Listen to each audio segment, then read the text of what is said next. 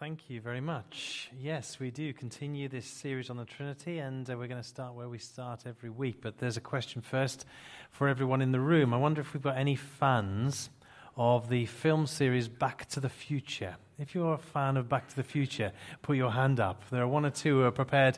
Oh, yes, there's a few more now. They're starting to admit it.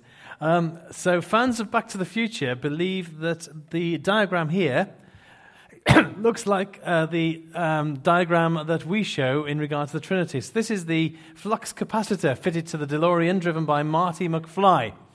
And the flux capacitor was the thing that made time travel possible in that wonderful, iconic series. But even more mysterious than that is our own theological flux capacitor. There it is. So you can see why people have thought it looked quite similar. And we're using this each week to help get our heads around the truth of the Trinity. And when it comes to the Godhead, the Father is not the Son is not the Father, the Spirit is not the Son, and the Son is not the Spirit is not the Father, and the Father is not the Spirit. But the Father is God, and the Son is God, and the Spirit is God. Simple enough, isn't it? These statements... there are three statements which make it even more glorious and mind-shattering. And these are they. God is three persons, Father, Son, and Holy Spirit. Each person is fully God, and there is only one God. Wow. That means God is God. Mysterious, otherworldly, supernatural, miraculous, eternal. This is the God we worship, Father, Son, and Holy Spirit. And over a number of weeks, we've been trying to get to grips with this wonderful, eternal reality. We have wrestled with the truth about God being three persons. We've reflected on God the Father. We've reflected on God the Son. And now we come to God the Holy Spirit. We're going to look at the Bible, John's Gospel, chapter 3. Now there was a Pharisee, this is from verse 1. There was a Pharisee named Nicodemus who was a member of the Jewish ruling council. He came to Jesus at night and said, "Rabbi, we know that you are a teacher who has come from God, for no one could perform the signs you are doing if God were not with him." Jesus replied, "Very truly I tell you, no one can see the kingdom of God unless they are born again." "How can someone be born when they are old?" Nicodemus asked. "Surely they cannot enter a second time into their mother's womb to be born." Jesus answered, "Very truly I tell you, no one can enter the kingdom of God unless they are born of water and the Spirit. Flesh gives birth to flesh, but the Spirit gives birth to spirit. You should not be surprised at my saying, 'You must be born again.' The wind blows wherever it pleases. You hear its sound, but you cannot tell where it comes from or where it is going. So it is with everyone born of the Spirit." "How can this be?" Nicodemus asked. "You are Israel's teacher," Jesus said, "and you do not understand these things. Very truly I tell you, we speak of what we know, and we testify to what we have seen, but still you people do not accept our testimony. I have spoken to you of earthly things, and you do not believe. How then will you believe if I speak of heavenly things?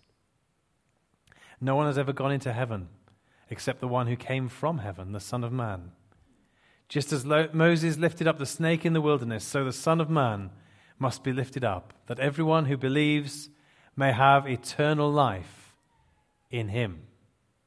For God so loved the world that he gave his one and only Son, that whoever believes in him shall not perish but have eternal life.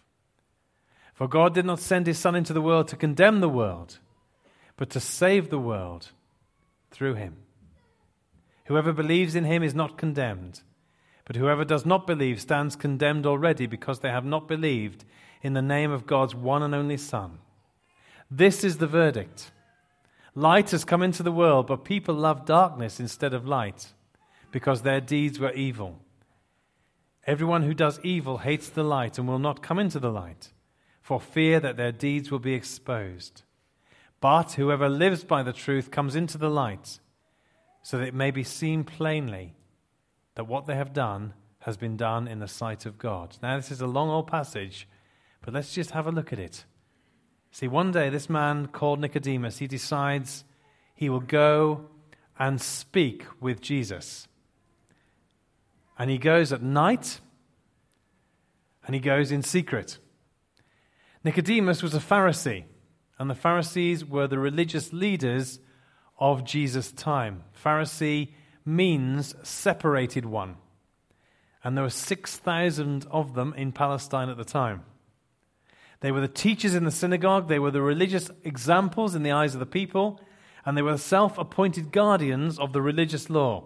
They were important religious people. And so this religious leader, he goes to speak with this itinerant preacher called Jesus. And Nicodemus starts the conversation the only way he knows how. He says, look, Jesus, it's clear that God's with you. You're a teacher. You've come from God. Now, Jesus' reply is incredible. I think my reply would have been something like, well, thanks, Nick. That's very kind of you. You're not so bad yourself. But Jesus doesn't say that. Jesus cuts to the chase. He looks Nicodemus in the eye and he says, I'll tell you the truth. No one can see the kingdom of God unless they're born again. And Nicodemus is shocked. What?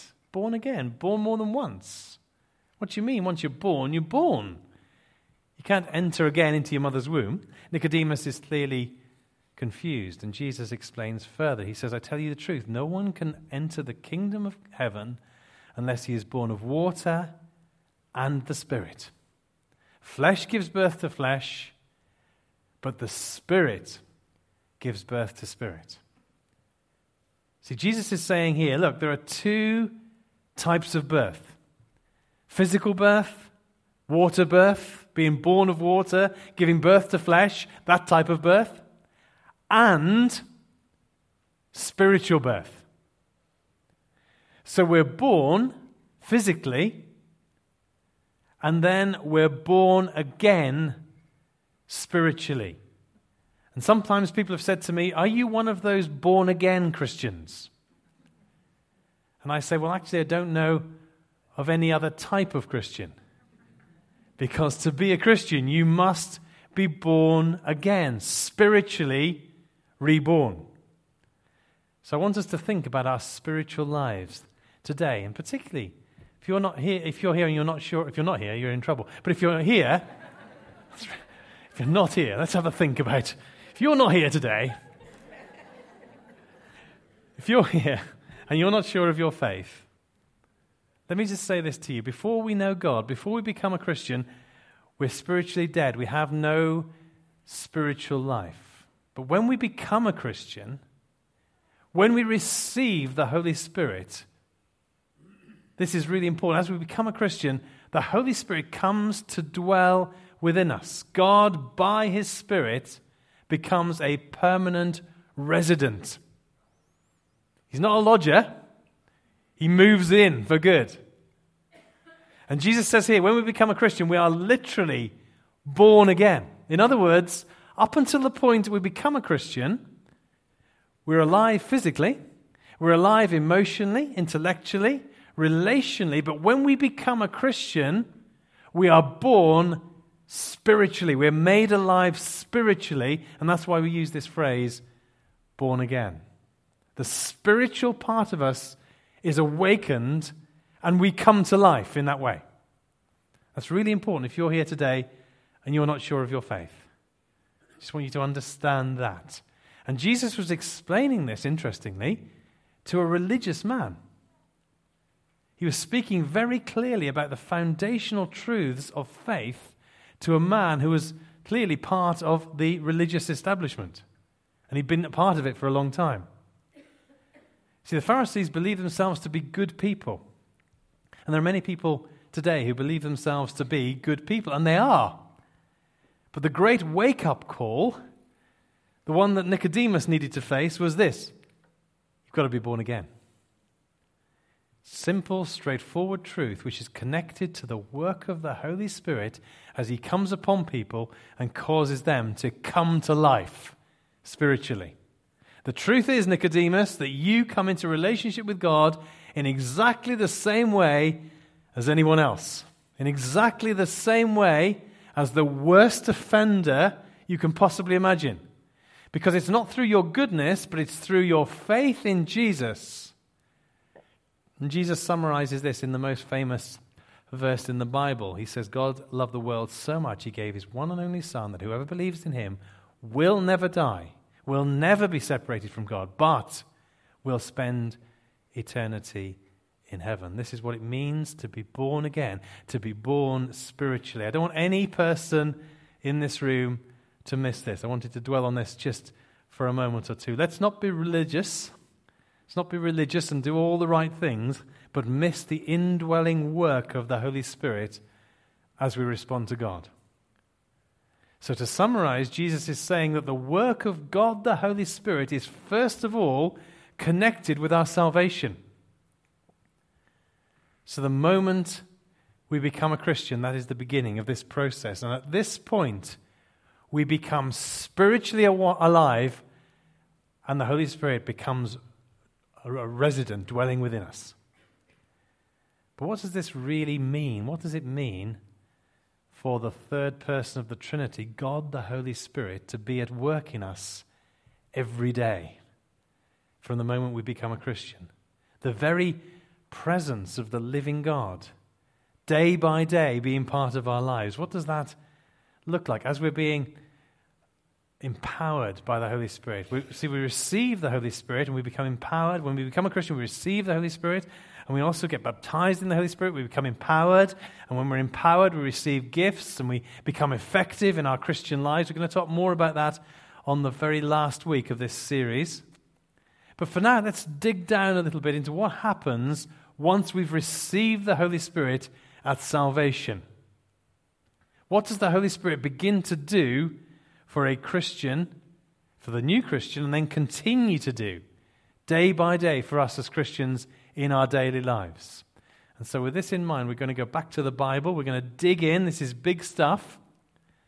So you remember that Jesus, in his words to Nicodemus, he spoke about being born of flesh and being born of the Spirit.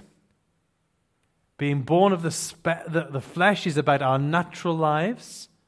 Being born of the Spirit is about our supernatural lives as God gets involved. So in this next bit of the Bible, the writer Paul, he makes that same comparison. He's talking about the realm of the flesh, which is our natural lives without the presence of God. And then he talks about the realm of the Spirit, which is our lives with God's presence upon us. So Romans 8 from verse 9. Paul's writing to the Christians in Rome. Interestingly, Andy over there, who brought the prophetic insight a little bit earlier, you may remember, he had no idea what I was going to speak about. He had no idea I was going to make reference to Romans chapter 8 in the context of being of God the Holy Spirit dwelling within us. So, interesting that. I wonder how Andy managed to come to that conclusion. Maybe God told him. Romans 8 from verse 9. You, however, are not in the realm of the flesh, but are in the realm of the Spirit. He's writing here to Christians in Rome, Paul. If indeed the Spirit of God lives in you. If anyone does not have the Spirit of Christ, they do not belong to Christ. But if Christ is in you, then even though your body is subject to death because of sin, the Spirit gives life because of righteousness.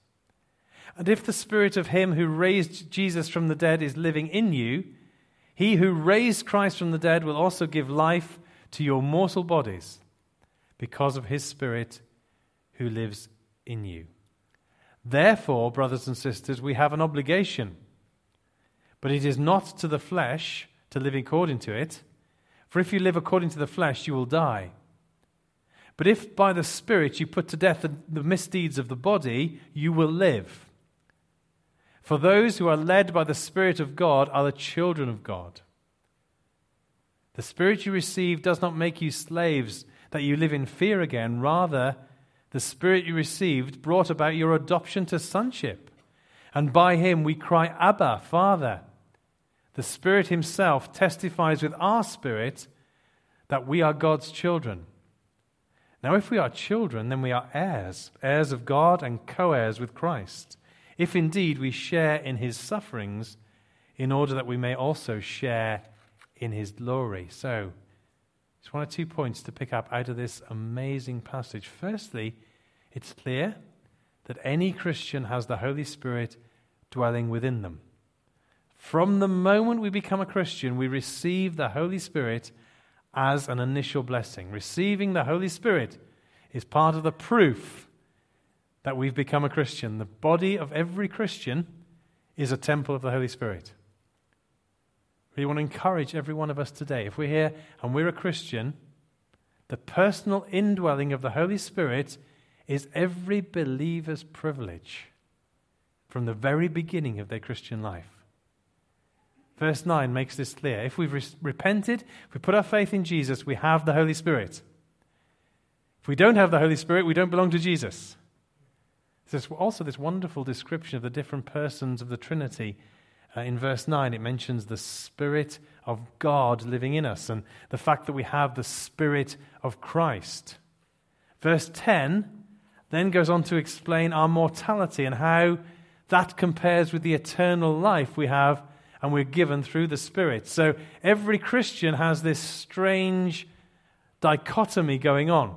A body that is subject to sickness and decay and ultimately death, and a spirit that has life and eternity. The famous theologian Dr. Martin Lloyd-Jones puts it this way: the moment we enter into this world, we begin to live, we also begin to die. Your first breath is one of the last you will ever take. The principle of decay leading to death is in every one of us. It's cheerful stuff, isn't it? But what we have is this double condition: a dying body and a living spirit. And yet, as verse 11 teaches us, the ultimate destiny for our body is not death. It's resurrection. And we can be sure of this because of the nature of the Holy Spirit who dwells within us. He's not only the Spirit of life, he's the Spirit of resurrection.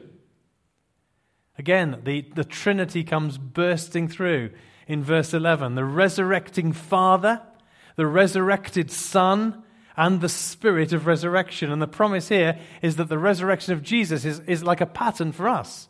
The same Spirit who raised him will raise us.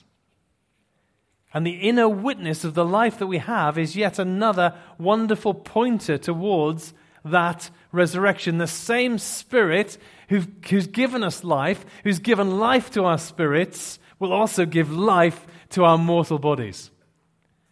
The reality is that every Christian will receive a brand new, perfect resurrection body one day. I'm looking forward to mine. He can do better than this, apparently. It's not a surprise. Verses 12 and 13 then talk about our obligation because we've been given the life of Christ. Because his Holy Spirit dwells within us, we have the ability to put to death the stuff which is harmful and not of God. It's interesting that we're instructed to put these things to death. We're instructed to do that.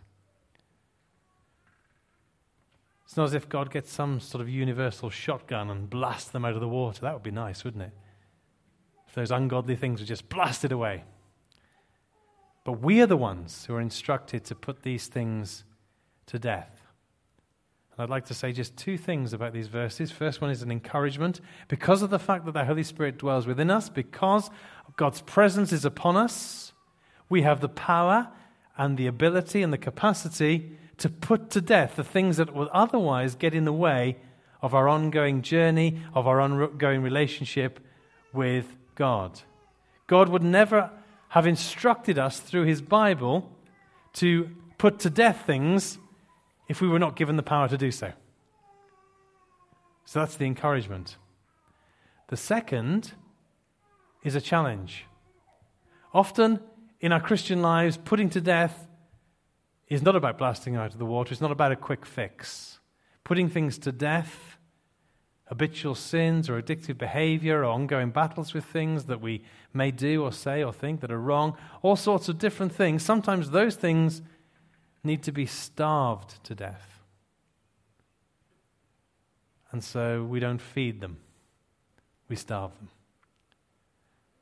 As we focus on all that God has for us, we focus away from the things that would otherwise distract us or barriers that otherwise would prevent us from wholeheartedly following God and running the race of faith. And then finally, verses 14 to 17 discuss the wonderful reality of the fact that because the Holy Spirit dwells within us, we are stirred and we are prompted to know deep within us that we are the children of God. As we become Christians, the Spirit comes upon us. We are adopted into His family. And there's been a lot of discussion about that this morning. As Helen brought a prophetic song, Sarah spoke about adoption. We're given this wonderful, close, personal, loving relationship with our Heavenly Father. As we're adopted into His family, we have immediate access to Him in prayer. We enjoy membership of His whole worldwide family. We've been nominated as His heirs. There's this wonderful contrast in verse 15. Before we're Christians, we find ourselves in slavery to fear. Particularly, I would suggest to you, fearing that God is our judge. And then that fear gives way to freedom as we have the courage and the boldness to approach God, not as a judge, but as our Father. We also receive this glorious inheritance because we are adopted into the same family as Jesus. We are co-heirs with Him. So as I conclude, I'd like us just to link these two bits of the Bible that I've read together. Jesus' great statement to this religious leader was about being born again. It was about receiving spiritual life, not some religious duty, but the dynamic work of the Holy Spirit as He comes upon a brand new Christian. And of course, as this happens, we receive all sorts of wonderful benefits. And some of those are described by this writer Paul in his letter to the church in Rome. The Holy Spirit dwelling within each of us confirms that we are indeed saved, that we belong to Christ.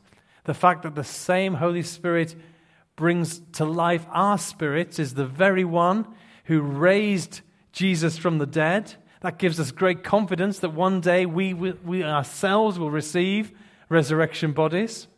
The fact that the Holy Spirit is within us means that we have the power and the authority and the capacity to put to death ungodly things that would otherwise damage our deepening relationship with God our Father.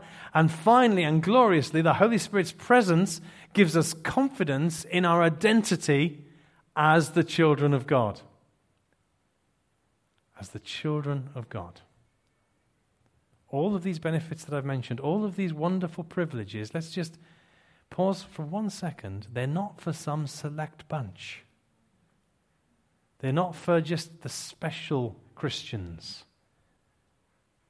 They're for all of us. For every Christian. And I don't know about you, but I believe that that is something worth celebrating. So with that in mind, I'd love us to conclude by worshipping God together. I wonder whether Josh and the team would come. And I wonder whether we could stand together. And in the light of the reality of the work of the Holy Spirit in our lives from the moment we become Christians, and there may be people in the room who are not yet sure of their faith, I want to encourage you, go and speak and pray with the prayer team this morning. This may be a big opportunity for you. Let's stand together, shall we?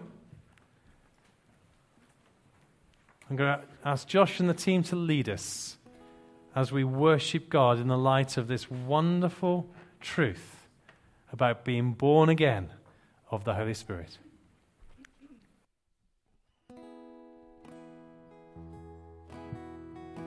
sing There's Nothing Worth More.